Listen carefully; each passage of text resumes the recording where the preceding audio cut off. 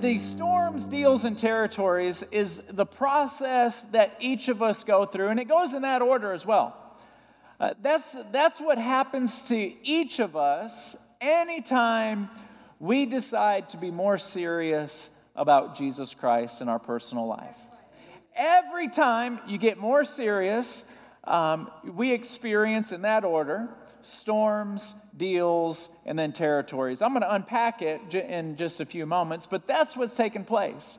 If you ever hit a point in your life, and some of you might be there right now, where you say, the level of closeness that the Lord and I have, we've had that same level for years, and I'm done with it.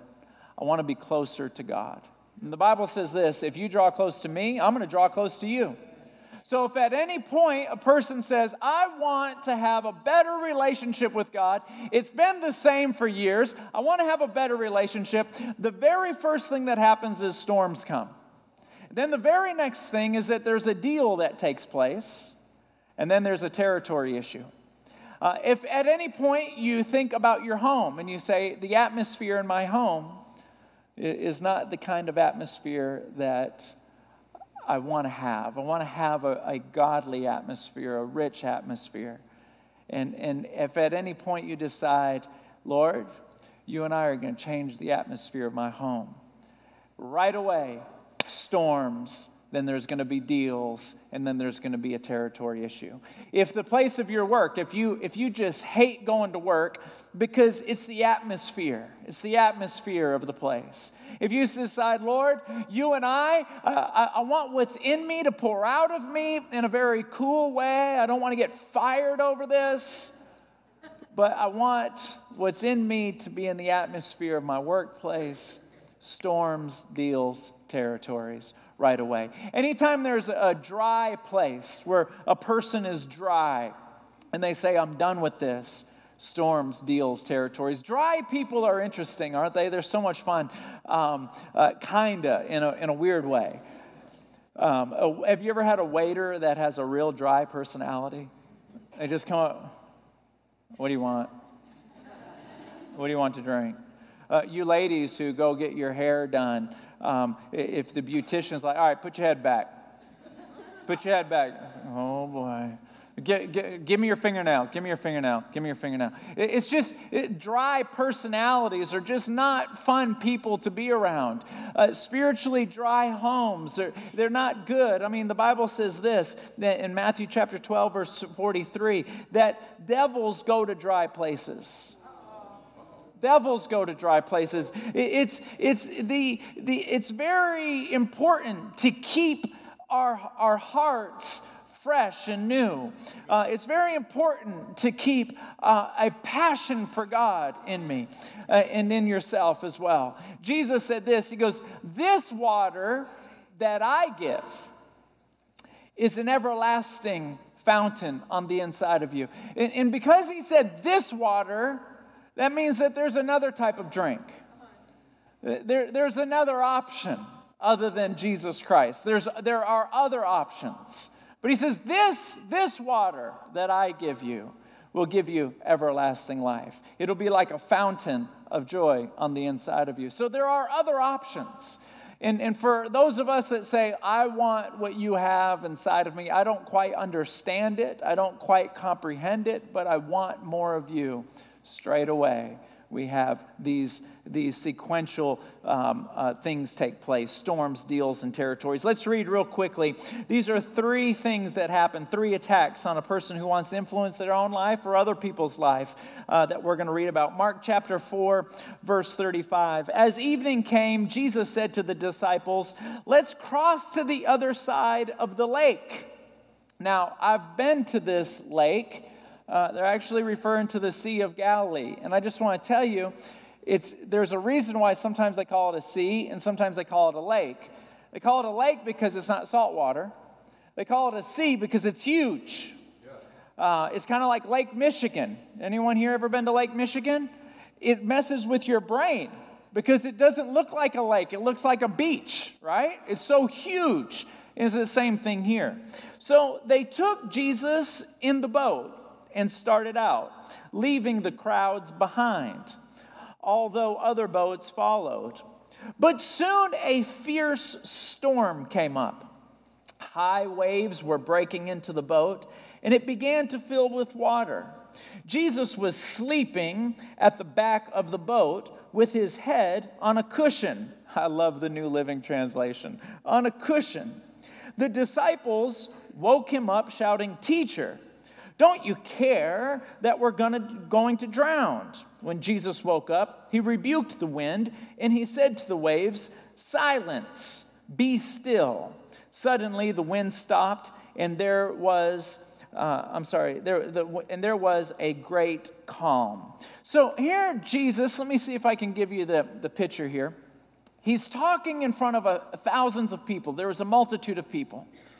And all of a sudden, in his wisdom and his divinity, he realizes that there is a guy by himself in a cemetery, completely demon-possessed. He's got a multitude of people here, and he decides he's going to leave the multitude for one person. And he gets into a boat with disciples and goes to the other side to help this guy. You know, it's very interesting because we can be in a room full of people and feel all alone. Have you ever felt like that? Maybe some of you feel like that this morning. You're in a room full of people, but you feel alone. And it's a very paralyzing feeling. It's a very hollow feeling. And when you feel that, it's almost like there's no hope because you can't ever imagine not feeling that way. Well, Jesus knew that this man was feeling that way, and he stopped what he was doing, and he went to the other side. One person is as important as an entire multitude of people. You are just as important as a huge crowd. He knows exactly how you feel, and it's important to him that he will stop whatever he's doing to take care of you and your need. And so he goes across, and now something very interesting happens here. Here he is. He's going to touch somebody's life. He's going to go help them. And in the process of going to help them, point number one, a storm comes. I just want to say, if at any point any of us decide that we are going to pursue God more than we have, if at any point we're going to shift gears, if you've ever driven a stick shift, if at any point you're going to shift gears to accelerate your relationship with God, if at any point you say enough is enough, my home is going to change, the minute you start looking in that direction, you can expect a storm to come into your life. You can expect something to come rattle you. You can expect something. And storms are interesting because it has a lot of wind. You can't see it. You didn't know it was coming, and you don't know where it's going. I don't know if you've ever had a problem like that. You weren't expecting it. It came out of nowhere, and you don't know when it's going to stop. You're just kind of hanging on. Right? And this is what we can expect. See, Satan has been fighting God for thousands and thousands of years. And he knows that when God looks at a person and marks that person, Satan has got to stop that person from getting into their comfort, their sweet spot. You hit your sweet spot when you know exactly what your assignment is. And when you hit your sweet spot, hell is in trouble because then you're connecting with God and you're connecting with people. You're connecting with God and you're connecting with people. And Satan has to stop that moment. And it's very interesting because we move in seasons. You'll go into one season and you know exactly what your assignment is. And then that season is over and you'll go into another season of perplexity. You don't know what it is. And then all of a sudden you go into the next season and you know exactly what it is. And what hell does as you're going into the season where things start clarifying and you begin to understand, it's kind of like when you move from one city to the next. You were in your sweet spot in one city, and then you get in the next city, and now you're all discombobulated. Or you're in your sweet spot in your 40s, but now that you're in your 50s, you're kind of discombobulated. And I'm talking about spiritually. You're not quite sure what your assignment is. But the minute you start pressing God, The minute you start identifying an area that you can affect, a person that you can touch, the minute you identify it, you can expect a storm. I just want to say to you ladies, typically ladies pray better or more passionately. I can't say better because you can't pray wrong, but typically you ladies pray more passionately than men, typically. Not always, but you have this emotional gene to you. I know you find that as a surprise. But you have this emotional gene to you where you can kind of connect emotionally. And some of you ladies, you back up and you say, I want my marriage to change. And you'll go into your room when nobody is home and you'll pray passionately. Or you'll decide, I'm tired of my son or my daughter being wayward or prodigal. I'm going to start praying passionately. The minute your eyes or the minute your attention goes in that direction, you can expect a storm. If you're a gentleman in this room and you've always been kind of relaxed about your relationship with God, and then this thought crosses your mind, I'm not going to be relaxed about it anymore. In my own way, I'm going to be passionate about it. I'm not going to be like my wife because I'm not wired up like her. But the way I'm wired up, I'm going to be passionate about God. The minute you decide that, you can expect a storm. So here Jesus, which is no different, he's going in the direction to go help this guy, and a storm comes. We have to understand that we can't stop when a storm comes.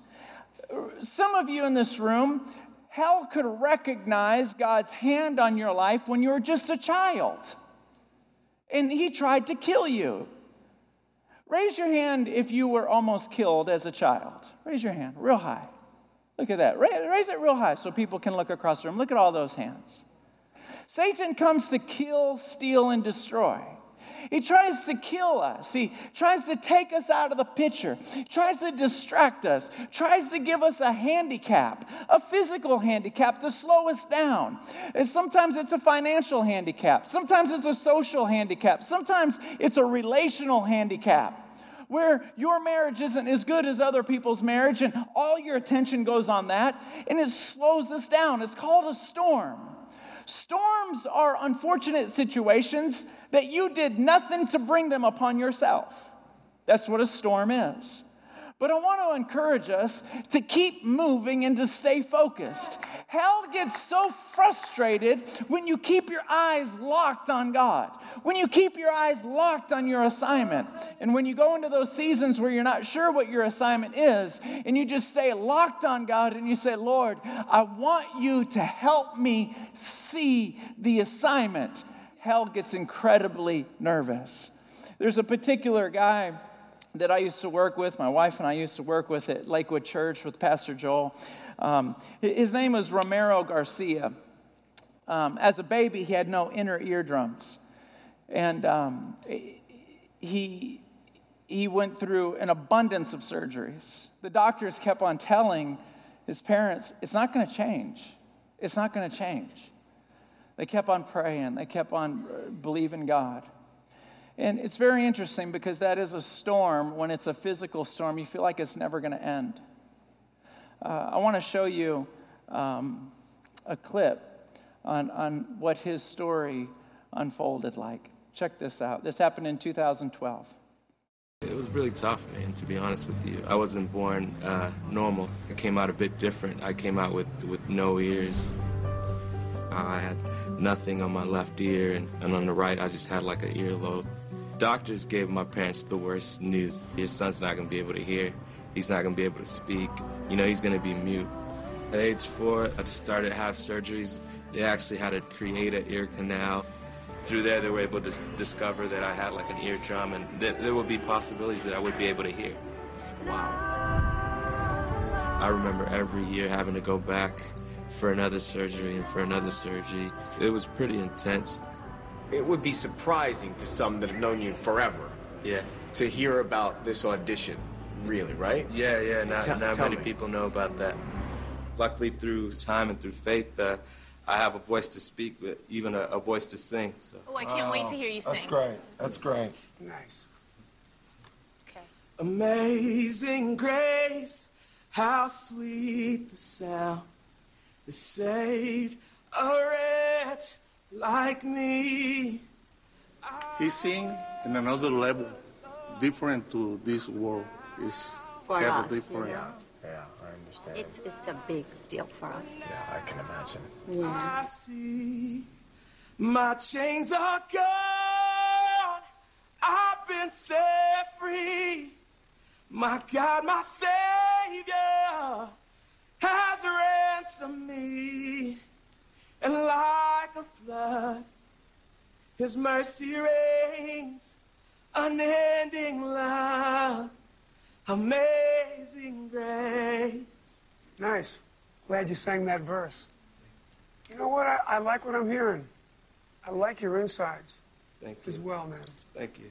Well, let's hope he's got a ticket when he comes out there. Well, I know he's the best for me. You're a power of example, to say the least. Yeah. And you can sing, so I'm happy with you. So you say yes? I say yes. What do you say, Randy? I love what you said, that I'm used to being the underdog, because I'm hopeful, man. I'm just hopeful. Yeah, for sure. You know what I'm saying? I guess we're taking a leap of faith with you today.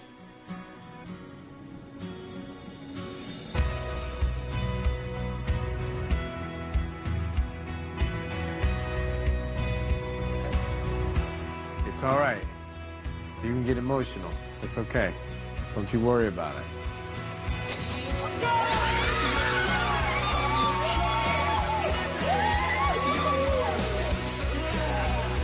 It's golden because it's for my family, for my mom. Hey.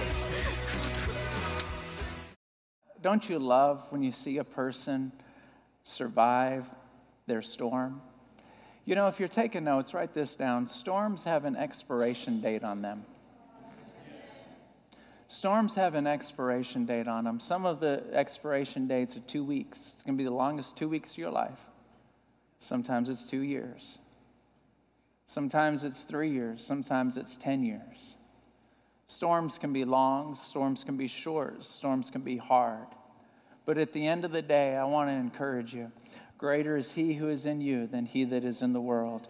You keep focusing. You keep focusing. The only reason why that storm is there is because hell sees something about you that scares hell. Satan is scared. That's why the storm is there. It's not there for no reason at all. The second thing that happens after a storm takes place is if you can outlast the storm. I like how Margaret Thatcher said it. She goes, some battles you have to fight more than once. But if you can outlast a storm, if you can survive a storm, then the second thing that takes place begins to happen. And that's when a deal begins to happen spiritually. Where Satan tries to get us to compromise in a very significant area. When Jesus showed up, He said that He wanted the storm to be still. He caused the waves and the wind to stop. He gets out of the boat and He walks onto the land. And all of a sudden, this demon-possessed man comes running up to Jesus and begins to worship Him.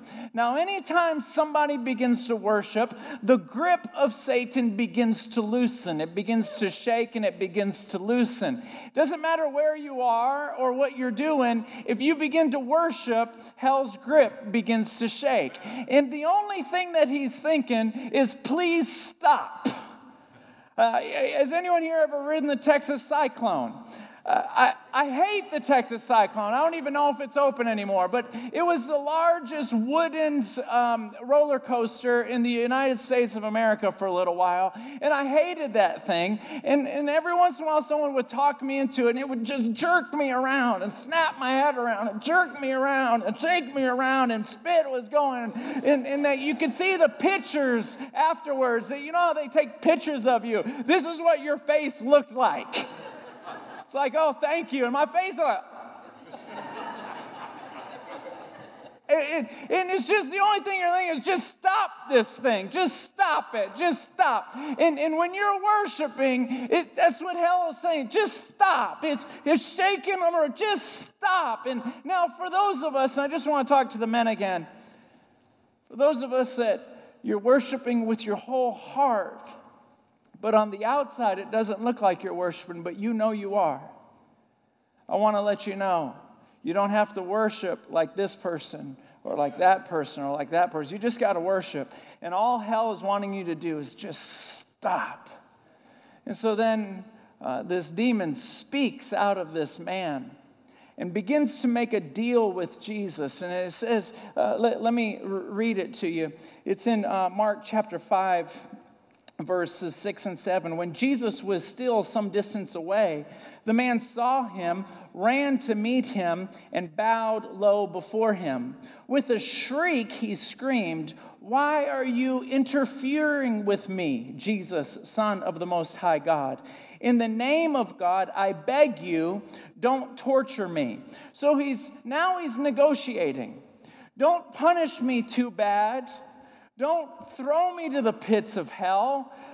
I know I'm in trouble. I know you're not happy with me, but now there's a negotiation taking place. And I just want to say that if you can get through a storm and continue to worship, and that's the key, because a lot of times when storms come, people stop worshiping. I can't tell you how often I talk to somebody in the lobby and I go, "Hey, it's been a long time. Where you been?" And they say, "Oh, man, I've been through it. I have been through it, Pastor. It's been a tough season." And I always think in the back of my mind, this tough season that you're telling me about, why weren't you here worshiping your heart out? This season that was 6 months, it could have been 6 weeks. It could have been 6 days. It could have been 6 hours. You're worshiping the King of the universe. He's the one that balances the moon on nothing. This is the King of the world. He tells the ocean when to stop. He tells wind where to go. He tells the sun when to come up. Why do we stop worshiping just because a storm is there? And so if you keep on worshiping and you keep on, and again, you're talking about being connected to God and fulfilling your assignment. If you keep doing that, you keep on connecting to people, telling people about the Lord and worshiping, when you get through it, now hell wants to negotiate with you, and you'll feel this. I have some poker chips here. There's a particular show on ESPN that I watch. It's called All of Them. But some of you will get that on the way home. But there's a show. It's called Texas Hold'em, and it's a poker show.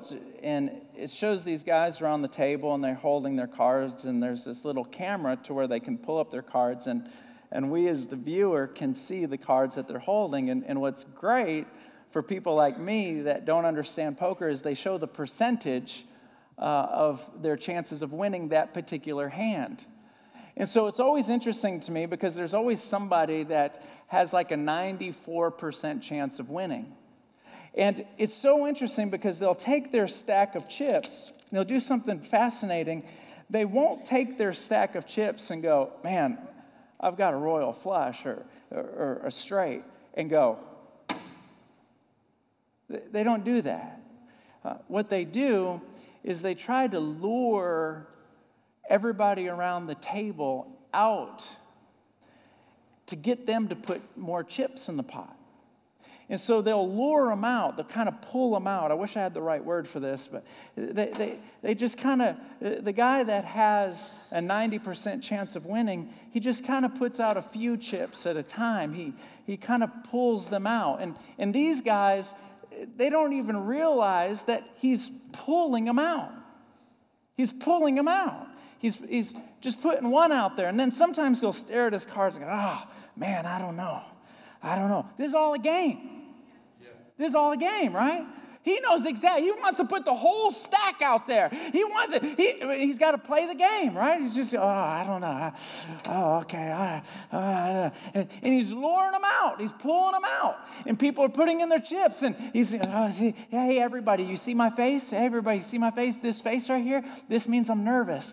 And these guys are, "Oh, man, that guy's really nervous. I better put some more chips in." And it's a game. It's a game, right? He's pulling them out. He's pulling them out. And I just want you to know that anytime you get through your storm, hell does the same thing. He starts playing the game and tries to start luring you out. Just make a compromise here. I didn't want you to come to church, but if you're going to come to church, just don't worship. He tries to get you to compromise and pull you out. I didn't want you to come to church, but just don't bring anyone else with you. See, some people come to church and the only thing they're missing is a bag of popcorn. Right? Because it's a spectator sport for them. It's just... And that's okay. Hell didn't want you to come to church, but just don't worship. And it lures, this right here is I'm trying to get you to compromise. I'm trying to get you to compromise just a little bit at a time. The demon told Jesus, I know you're going to cast me out, but don't torture me. Don't torture me. I'm going to try to get you to compromise. I'm going to try to lure you out. Slowly but surely, I'm going to try to lure you out. And I just want to let you know that once you get through the storm, now hell, since it didn't get you to quit, now he's trying to get you to compromise. Just a little bit at a time. Just a little bit at a time. You know, this is what's taken place here. I was reading a book recently, just a little piece of it. I'm looking forward to reading the rest of it. It's called The Shortness of Life. You ought to get your hands on it if you like to read.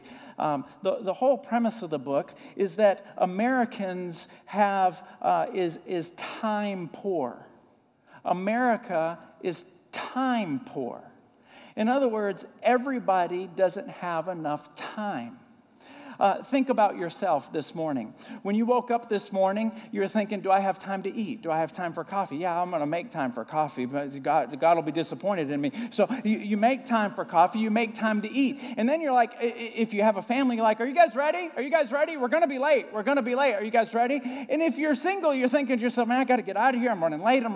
You get in the car, you're driving down the street. Come on, get out of the way. Get out of the way. Get out of the way. Come on. You're in a rush. Why? Because you're short on time. You're short on time. You walk through the building, you hear the music playing, and you're thinking, oh, geez, they're already in the slow songs. Let's hurry up and get in there.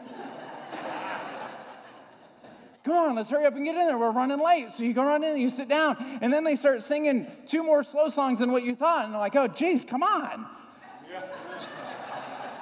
You want to hurry up and get in, and now it's like, geez, hurry up and be done. It's like, man, the announcement video's taking forever. I wish the preacher would hurry up and get up here, my goodness.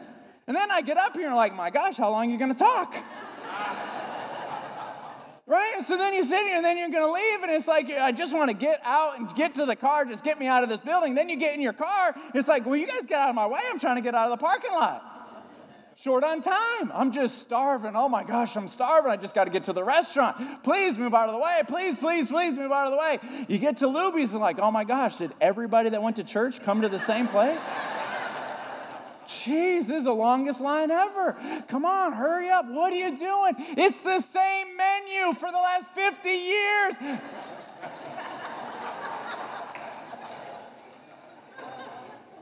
They go to our church. Be nice. They go to our church. They finally get through the line. You're like, oh my goodness, finally our food is here. Jeez, come on. All right, I'm done. Are you guys done? Are you guys done? Are you guys done? Let's get out of here, man. I'm ready to go home. I just got to go home and take a nap. Jeez. You just got to get home. You're short on time. Let's hurry up and get home. And you get home, you take a nap, you wake up, and you're, oh man, yeah. Oh man, let's eat some dinner. I'm starving. Come on, what are you... Come on here, let's eat some dinner. I'm starving, let's eat some dinner. And then it's like, I got to get up early in the morning. I got to go to bed. I got to go to bed. Now you're rushing to go to bed. And then you go to sleep, then the alarm goes off, and you're rushing to get up. Then you're rushing to get in the car, you got to rush down the highway. Everywhere we go, we are time poor.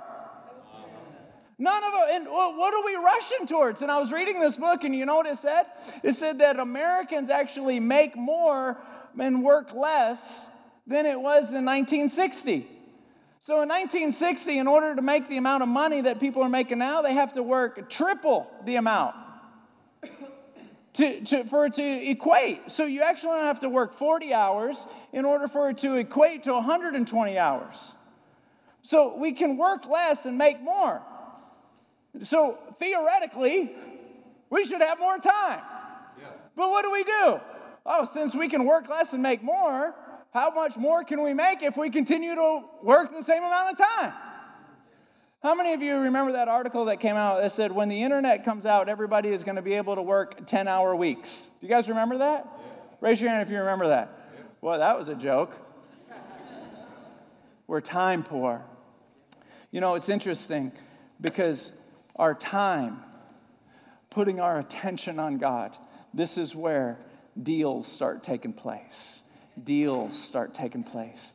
Deals start taking place. Just give me your time. Give me your time. You know, as I was reading this book, you know what? What sucks our time is fear.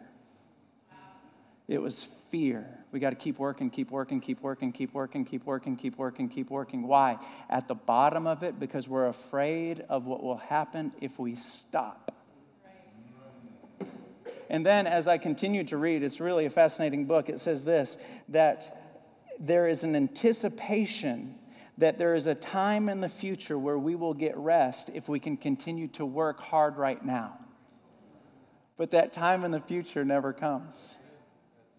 Somebody asked me recently, how many vacations do I take? I said, well, I'm getting better at it. I said, the first 5 years of the church, I took none. 0. I didn't miss a Sunday. Maybe I missed 3 in 5 years, right? Didn't miss any. And I said, you know, when I look back, the reason why I didn't miss any Sundays is because I was afraid. I was afraid that any momentum that we had, any excitement we had, that if I missed a Sunday, that maybe we would lose momentum. So I didn't miss any.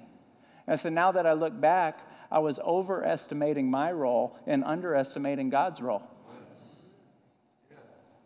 Let me move on to the third point.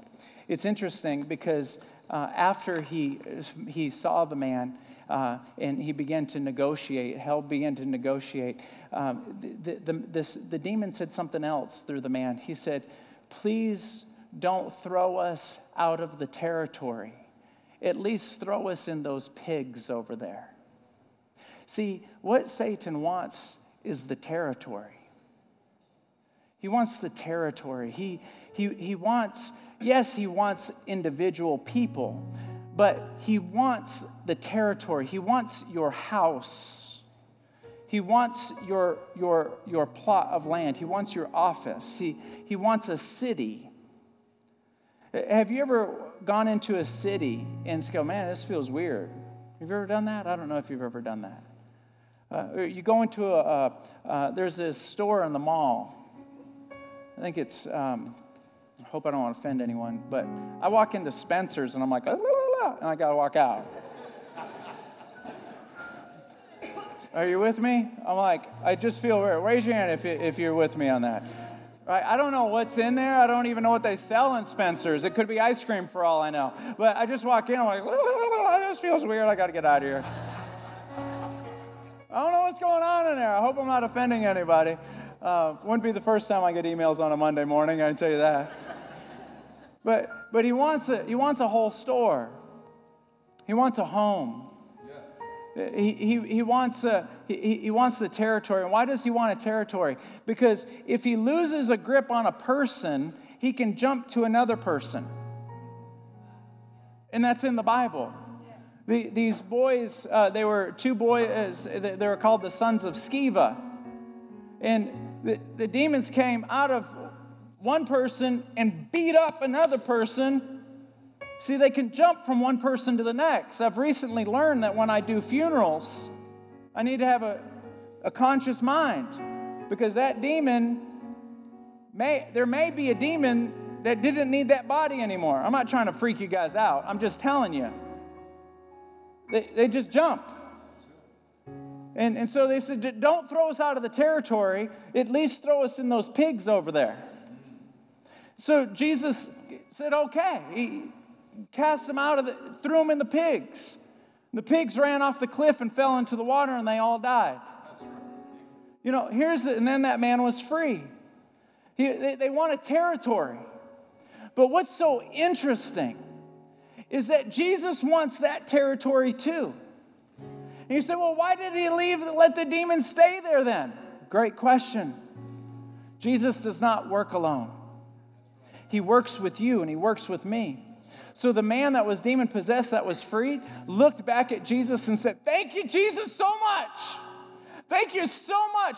Satan has been ruining my life, and I know he's been enjoying it. I've been in this cemetery by myself. I've been scratching myself. I've been biting myself. I've been hating myself. I've been crying. I haven't nobody has held me in years. I don't have any family. I don't have any friends. Nobody will come around me. I'm completely broke. He has stolen everything from me. Thank you so much. And he says, I want to follow you. Let me just follow you. Let me be close to you. And I don't know about you, but I relate to that. Jesus, I want to be close to you. I could just spend the rest of my life just concentrating on trying to be close to Jesus. And Jesus goes, no, that's not how I want you to spend your life. This territory is important to me. You and I will spend eternity with each other. Go back to your city and tell everybody. Tell them. This is your assignment. Go back to the people you live with and tell them about it. And what's so interesting, as soon as he goes back and tells them, if they receive what he says, they are going to go through a storm. And then the devil is going to try to negotiate and deal with them and try to get them to compromise. And then they're going to fight for the territory for their home. Everybody has the same sequential battle. And I just want to challenge you. The war is incredibly simple, but hard to do. It's simple, but it's hard to do. You say, this body right here, this person right here, I'm going to worship with my whole heart. And anything that begins to take your attention, God's assigning you to that. My house too. Oh yeah, my house. Oh, and my kids. Yeah, my kids. We're going to talk about the Lord. We're going to pray. Oh, and I'm going to get to work an hour early, and I'm just going to pray in there before everybody gets there. I'm changing the atmosphere because he wants to work with you and not without you.